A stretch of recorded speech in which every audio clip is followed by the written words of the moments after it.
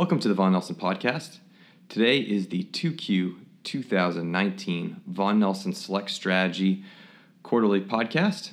In the second quarter of 2019, Select returned on a gross basis a 5.02% return and a 4.75% return net, and that is versus the S&P at 4.3%, bringing the year-to-date totals to 18.44% for Select gross and 17.85 net versus the S&P at 18.54%.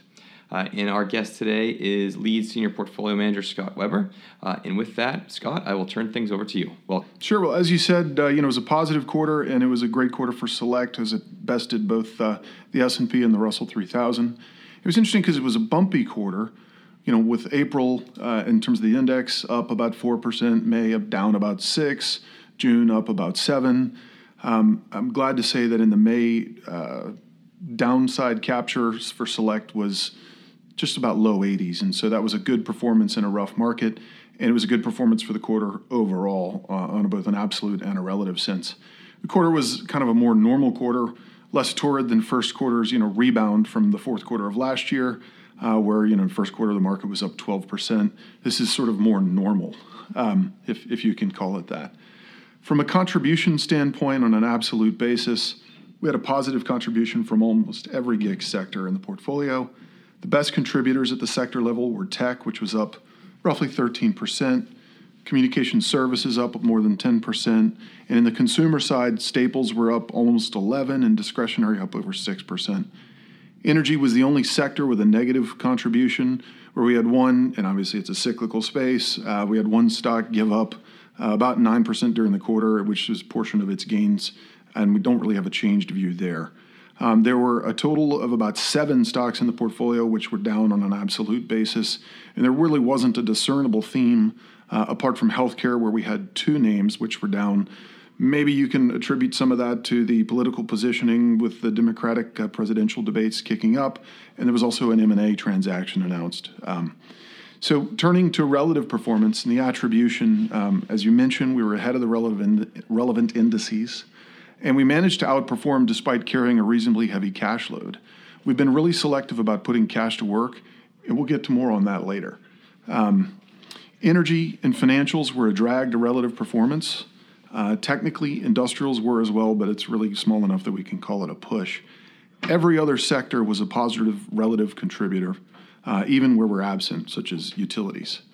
The quarter, from a change perspective, was not nearly as busy as the first quarter was in trading.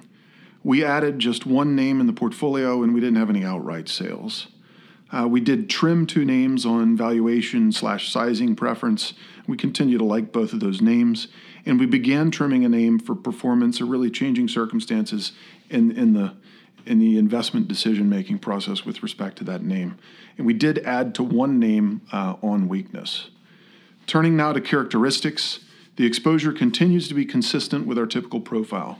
We've got high active share, comparable to lower valuation than the index, good growth, a dividend yield that's a little bit higher than the index, a market cap which at the moment is a bit smaller than the index and a bit smaller than it has been of late.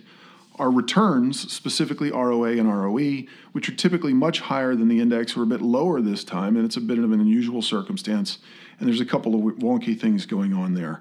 One, we had a slightly larger allocation to what we call our undervalued asset category. 2, we've got a bigger underweight in technology, and again, we talked about not having the 4 horsemen lead the market and harder to find names there, particularly on valuation. And there's this is maybe too far down the rabbit hole, but a little quirk in the accounting rule changes where one company in particular, Berkshire, had to mark their holdings to market, and by washing that through the income statement, the loss, I think predominantly from Kraft Heinz, reduces their net income, but it's not a recognized loss to the company, and it doesn't impact their cash flow. Turning now to factors, from a overall perspective, Select benefited from quality, from safety, such as lower beta, lower earnings variability, lower short interest, and that was particularly pronounced during the decline in the month of May. Stock selection, I would point out, was also, and it continues to be, a positive for the portfolio. Flipping now to macro, it's early in the second quarter, so we don't have early in the third quarter, so we don't have the 2Q print. But recall from the first quarter podcast that we did, it's a tough compare, and I'd say the economic environment hasn't changed markedly from our discussion on the last podcast. The U.S. equity markets continue to exude a sense of optimism, which of late has been sourced, I think, predominantly from central bank support. The economy is, in our opinion, decelerating. I'll say it again, decelerating. That means we're not necessarily in recession or at risk, but we have a greater vulnerability for recessions, and for a recession rather. And the equity market, particularly in the United States, is kind of unique in their ability to ignore some of the mounting concerns, whether it's the trade spat with China, whether it's a messy Brexit and election, whether it's Deutsche Bank's weaknesses and other problems in Europe. I think the manufacturing component of the economy in Europe is particularly in poor health at the moment. And so we sit here in the United States really in a unique and privileged position in that it's going up, although I would say if you hear caution in the tone of voice that we're using, it's well-placed and well-read, and so that will continue to be a theme. Flipping now to valuation, the stock market isn't crazy with respect to its valuation, but it's also not especially cheap. It's probably a good thing that the market is no longer unilaterally led by a small portion of tech or the four horsemen, as they've been called.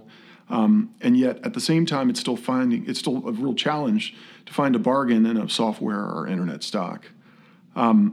Dispersion and a little bit of volatility crept back into the market during the quarter. I think that's healthy. I think a little sector rotation, I think some volatility certainly imbue to the long-term health of the market. But as soon as you get the nearest feint of volatility, central banks, particularly the Fed of late, have been quick to step in and provide a narrative shift. Or we expect now, and recall that this time last year we were talking about how many times the Fed was going to raise rates, and now here we're talking about in this month either a 25 or perhaps a 50 basis point cut. We're not smart enough to know what that number is, but we do recognize that volatility in any capital markets have been reduced by Fed action. That I would read as a kind of a temporary benefit, maybe a sugar high for the market. Maybe not especially healthy for the longer term. From that, looking at positioning, we continue to hold a little bit more than what we'd call an ideal level of cash as we continue to work hard to find places worthy for investment. I wouldn't characterize that as being proactively defensive. That's not our posture and it's not our way. It's really just a challenging environment to identify worthy investments. Investment must incrementally enhance returns and reduce aggregate risk in order to be considered for inclusion in the portfolio. And only one name met that standard this quarter that we didn't already own. We continue to work hard to find great places to invest your capital with the emphasis on great. We like the positioning, frankly, as it is. We do maintain a long list of potential candidates for consideration. We nurture and evaluate that list continuously, and work doesn't stop here just because it gets harder to find an idea, nor will our standards bend. Our process diligence will always remain absolute and resolute.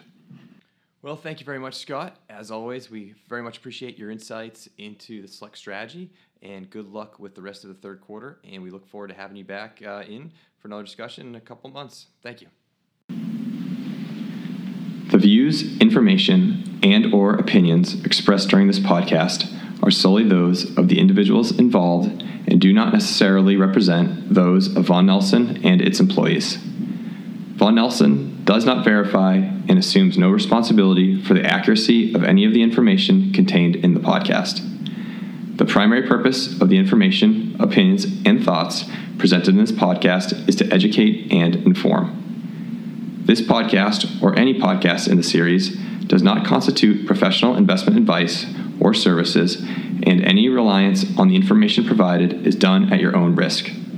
Past performance is not an indication of future performance. By accessing this podcast, you acknowledge that the entire contents of this podcast